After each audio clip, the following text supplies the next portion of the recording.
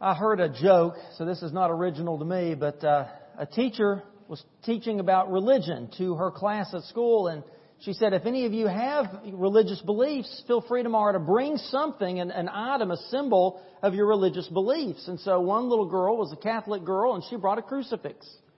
There was a little Jewish boy, and he brought a menorah. And there was this little Baptist boy. He brought a casserole dish.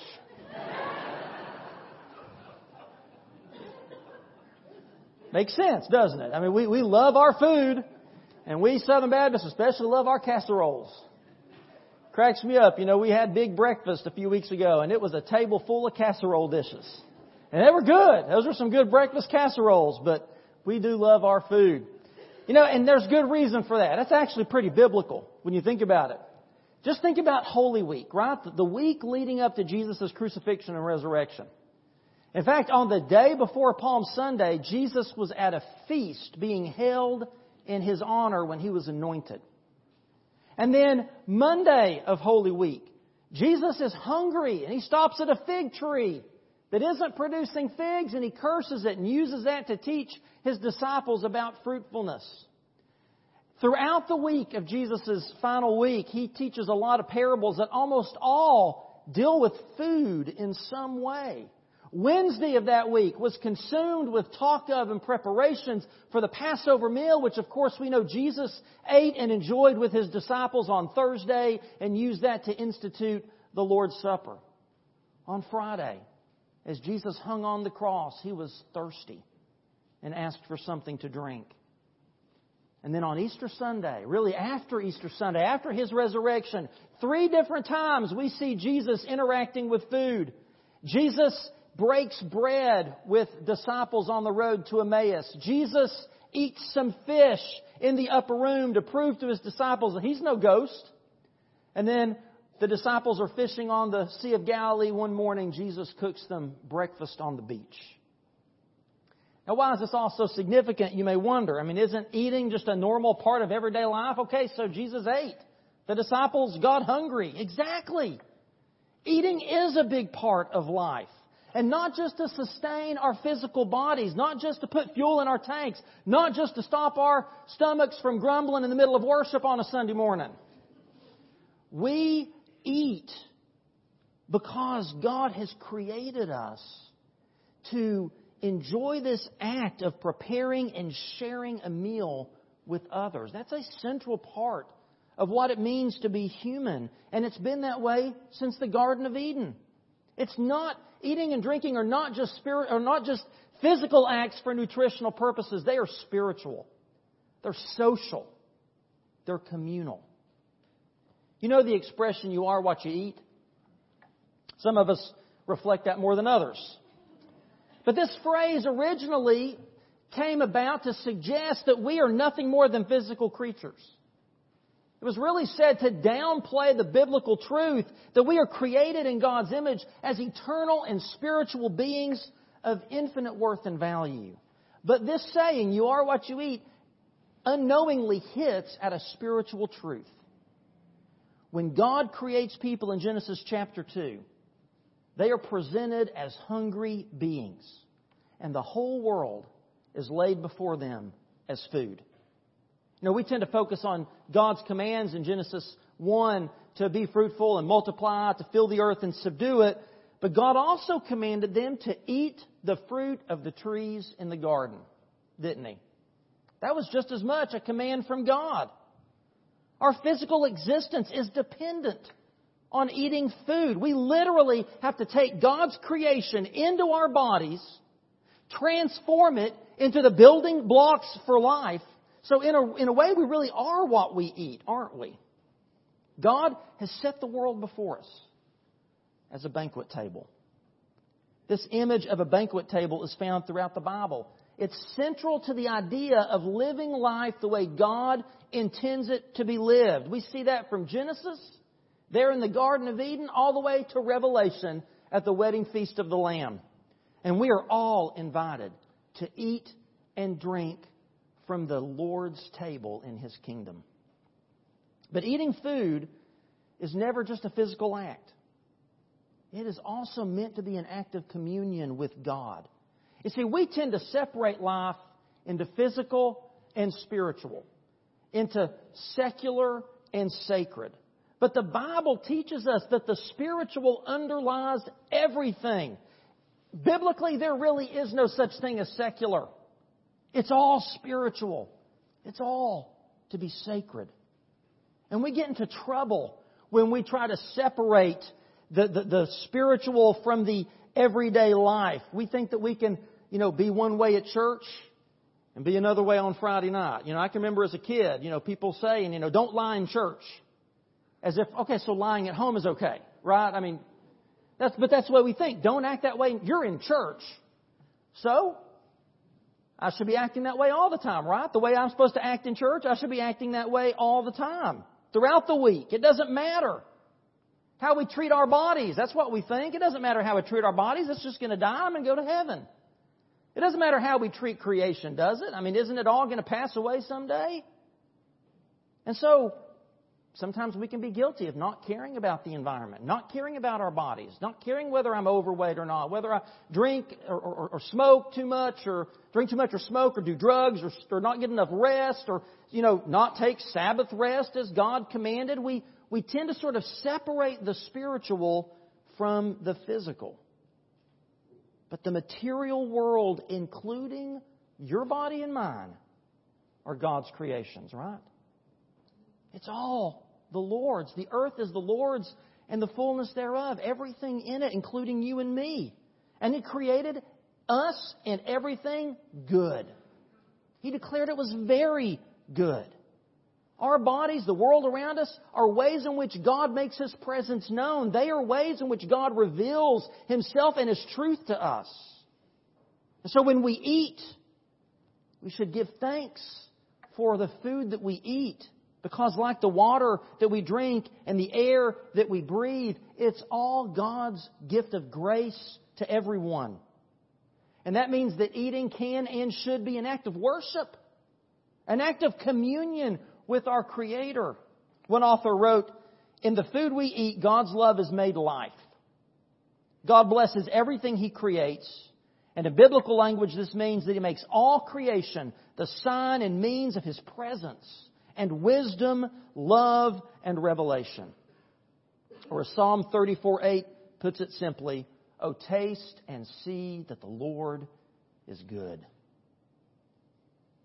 There's a profound significance for how we relate to God's good creation. As bearers of His image, as stewards of His earth, God has given us a priestly role in creation. We saw that in our New Testament reading twice. It referred to our role as priests. We are a priesthood, a royal priesthood. And we should act in a priestly manner as worshipers, offering thanksgiving and praise to God, blessing Him for the gift of His creation.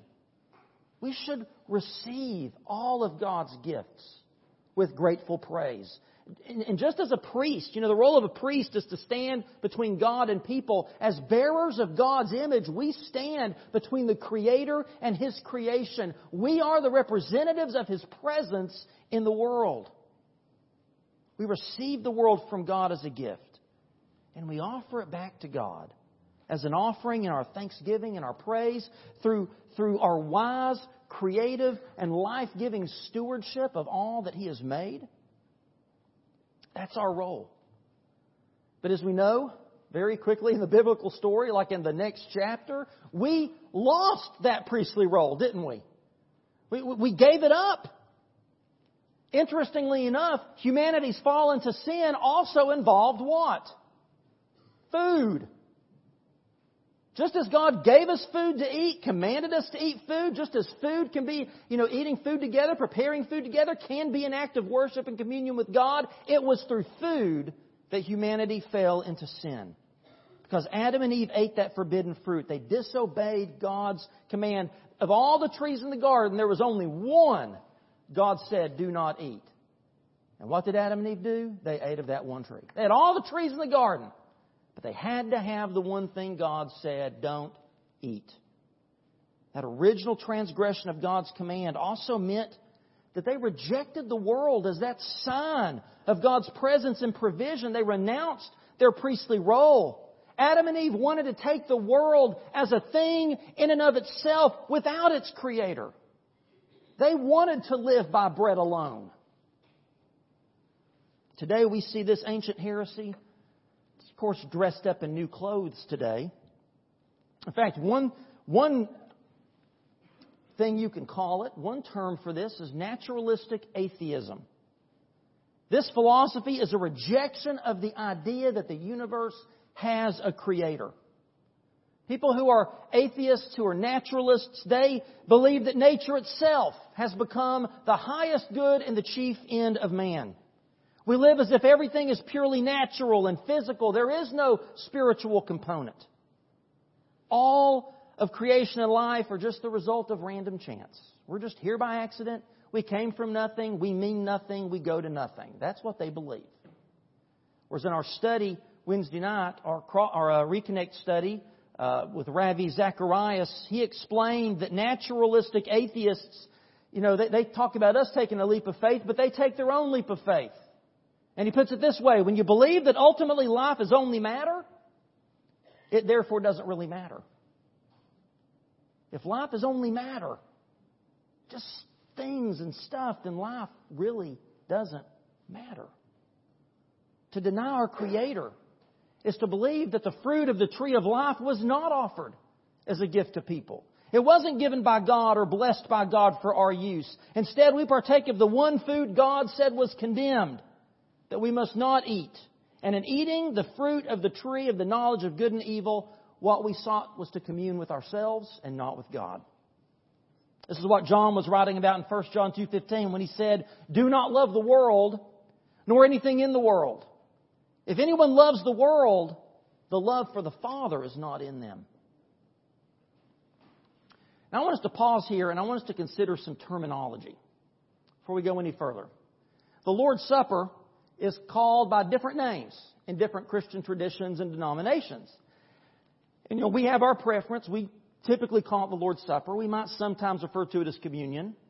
But really there's 4 different terms, and every one of them has something to teach us about what this meal represents and how it is a picture of our priestly role in the world. The first is that it's a supper, right? That's why we typically call it the Lord's Supper. And by calling it a supper, we again remind ourselves that we are physical beings who have to eat and drink. That God has made us dependent on His provision through His good creation. It's also called communion.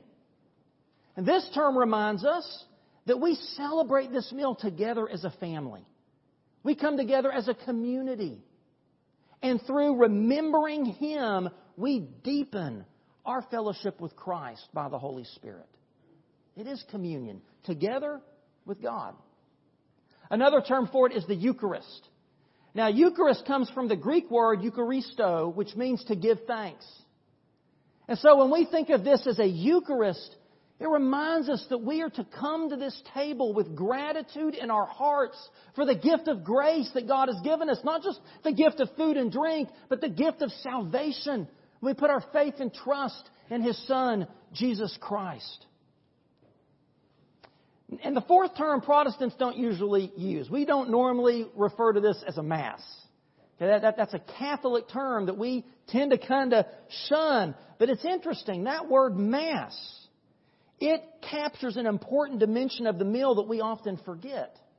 Mass is a contraction of the Latin dismissal at the end of the service. And I'm not a Latin expert, but I think it's pronounced this way: Ite missa est. Does that sound about right, Matt? Ite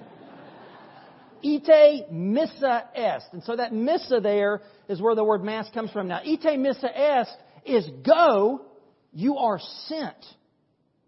So that's the dismissal. At the end of their Lord's Supper, they say, go, you are sent. This reminds us of the rhythm of the Christian life. We come together in worship. We come to commune with the Lord at His table. But then we go into the world on mission. That's important for us to remember as Great Commission Christians. There's something we can learn from that. But let's think today about this meal's call for us specifically to live Eucharistic lives. To acknowledge the divine source of creation.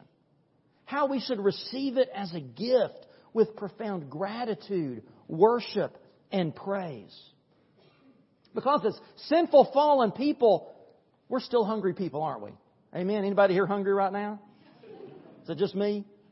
We're still dependent on things outside of ourselves. We're dependent on other people. We need food. We need air. We need water. We need sleep.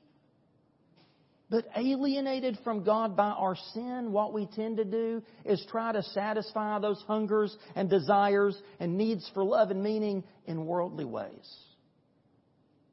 Again, we reenact Eden over and over every day, don't we? We reject God. We turn from the source of all meaning and purpose in life, the good shepherd who provides for our every need, and we try to meet those needs on our own. We turn creation into like this closed circuit that excludes God, that excludes His reign and His grace from our lives. Someone once said, "For the one who thinks food in itself is the source of life, eating is communion with death." Humanity abdicated its role as priests in the world and instead became slaves to the world. Israel fell into that trap time and again. And all too often churches do as well. See, we don't just sin by disobeying God. We sin by failing to hunger for God alone.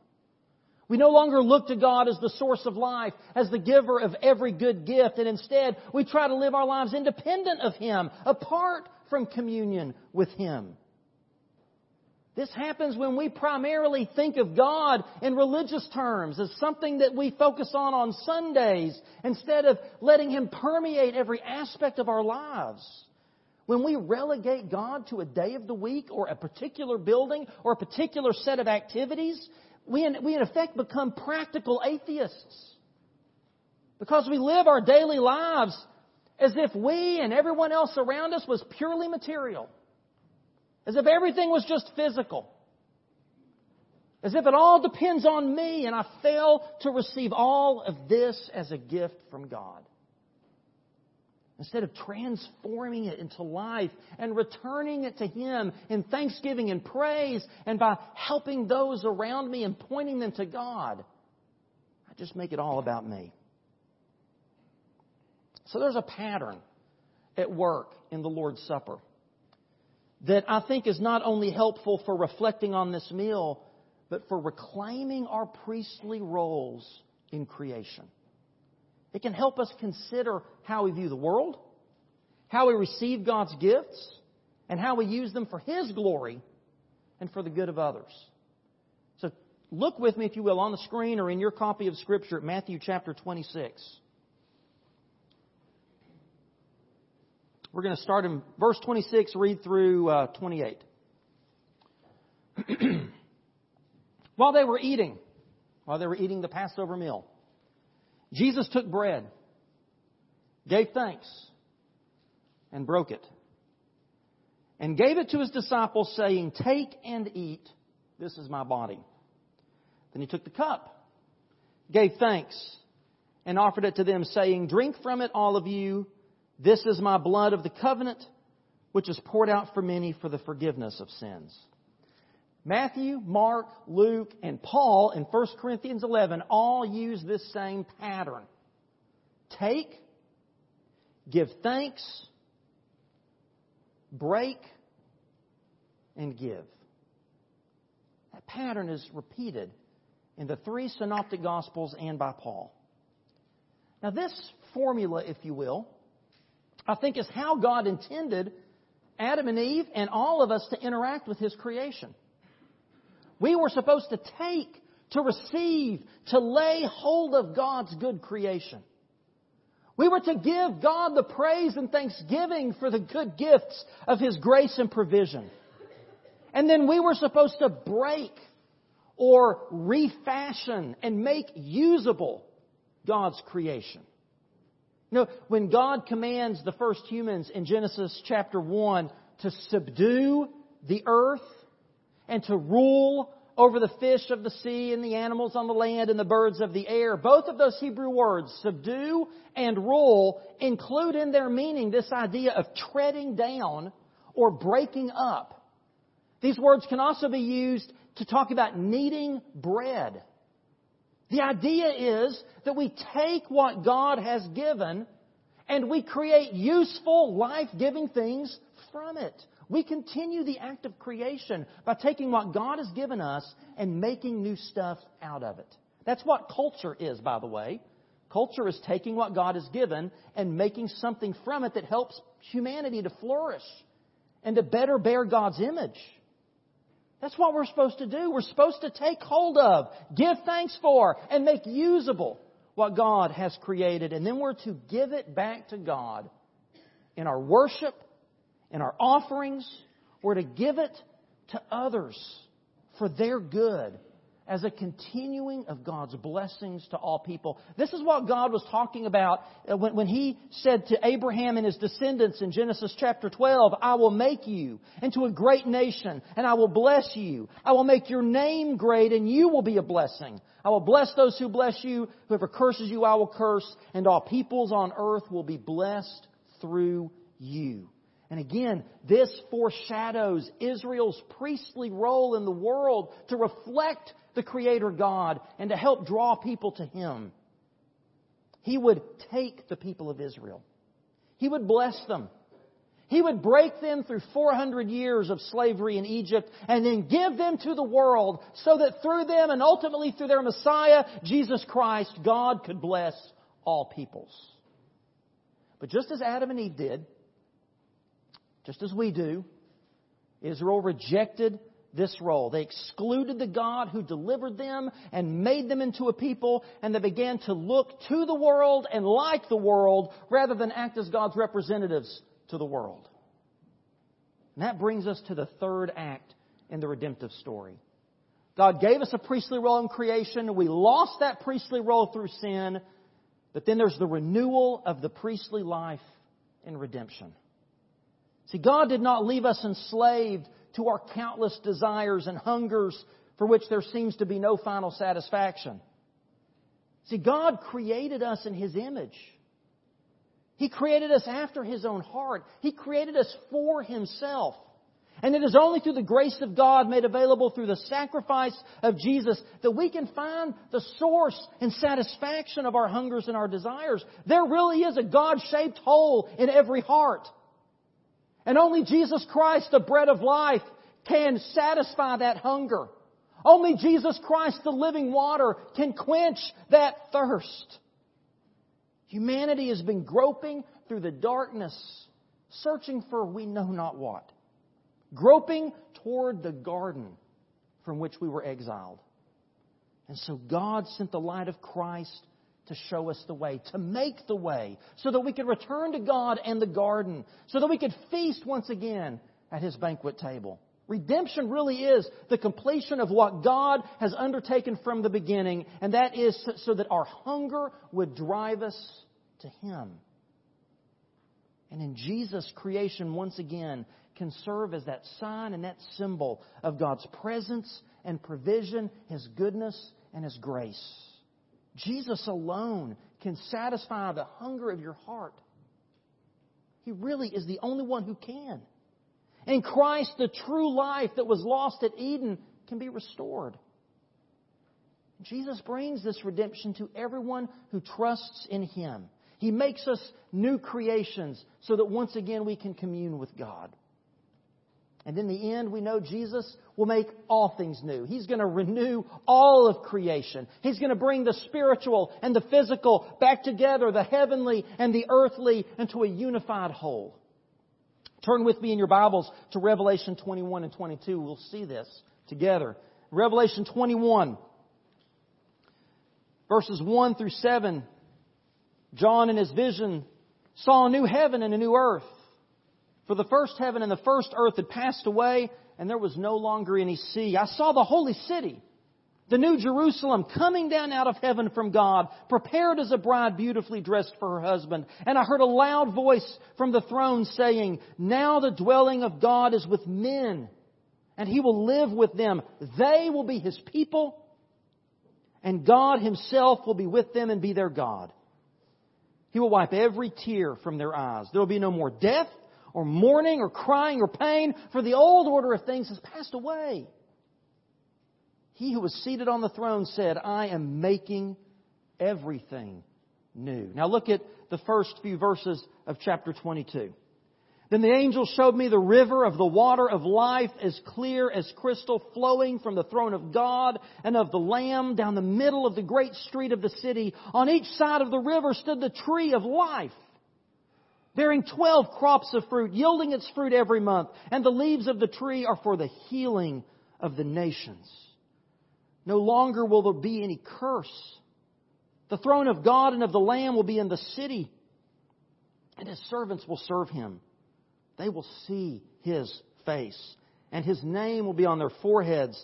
There will be no more night. They will not need the light of a lamp or the light of the sun, for the Lord God will give them light, and they will reign forever and ever. This is how the redemptive story ends. Heaven and earth become one. God once more walks with His image bearers. We once again can have our fill of the tree of life, and the river of life will forever quench our thirst.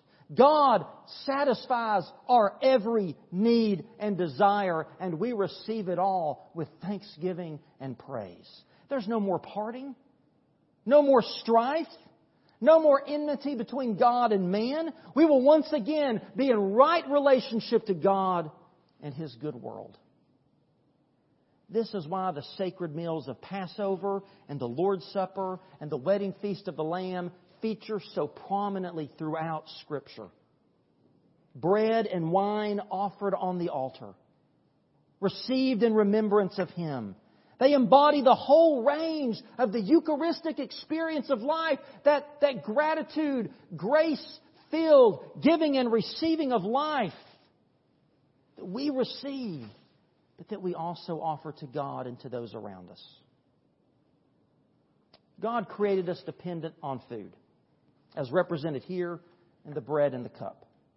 He created the world to be a banquet table spread before us as His gift. We are made to be celebrants of a cosmic Eucharist, to enjoy the transformation of life in God. And when we come to the Lord's table, we so come as recipients of His grace. We come as a people who have been redeemed, who have been made right with God through the death and resurrection of Jesus Christ. And this morning, if you do not have a relationship with Jesus Christ, if you've never come to that place where you realize that you were lost in your sin, that you were separated from God by your choices and your mistakes, that you were hungering and thirsting for what you didn't know, and so you were going to the world, you were going to all kinds of other things to try to fill that God-shaped hole, and maybe this morning you come to realize that that's what you've been doing. And that you need to turn from that and come to Jesus and let Him be that bread of life to satisfy your hungers. You need Him to be the living water to quench your thirst. You need Him to restore your relationship with your Creator, to make you right with God, to give you a fresh start. I invite you, as we sing in just a moment, to come. To come and place your faith and trust in the One who died on the cross so that your eyes would be open and you could see all the good gifts that God has given you. Would you do that this morning? Would you come this morning and pray and receive the gift of God's grace through Jesus Christ? Maybe this morning God has put something else on your heart. Maybe you realize even as a Christian you've been tending to drift from God, to look to yourself, to look to the world around you, to satisfy the things that you know can only be found in Christ because you have tasted and seen that the Lord is good. Maybe this morning you come and kneel at this altar and surrender your life anew and afresh to Jesus Christ today. Maybe God is leading you to unite with this church family. I don't know what God is speaking to you right now. But if you're listening, I know He's saying something. We're going to stand and we're going to sing in just a moment. I invite you to come. Make sure that you are right with God as we approach this table today. And anybody here this morning who knows Christ as Lord and Savior is welcome to partake of this meal. You don't have to be a member of First Baptist Church. But this meal is meaningless if you don't know Jesus Christ. If you have a question about that, I invite you to come. Would you stand with me? Let's pray together. Almighty God, we thank You for Your grace. This table reminds us of Your grace. It reminds us of the body of Christ broken for us, the blood of the new covenant spilled for our sakes. Father, if there's anyone here today that needs to put their faith and trust in You, that needs to receive that gift of grace, not their own religiousness, not their own good deeds, but to totally throw themselves at Your mercy, I pray they would come this morning. Father, what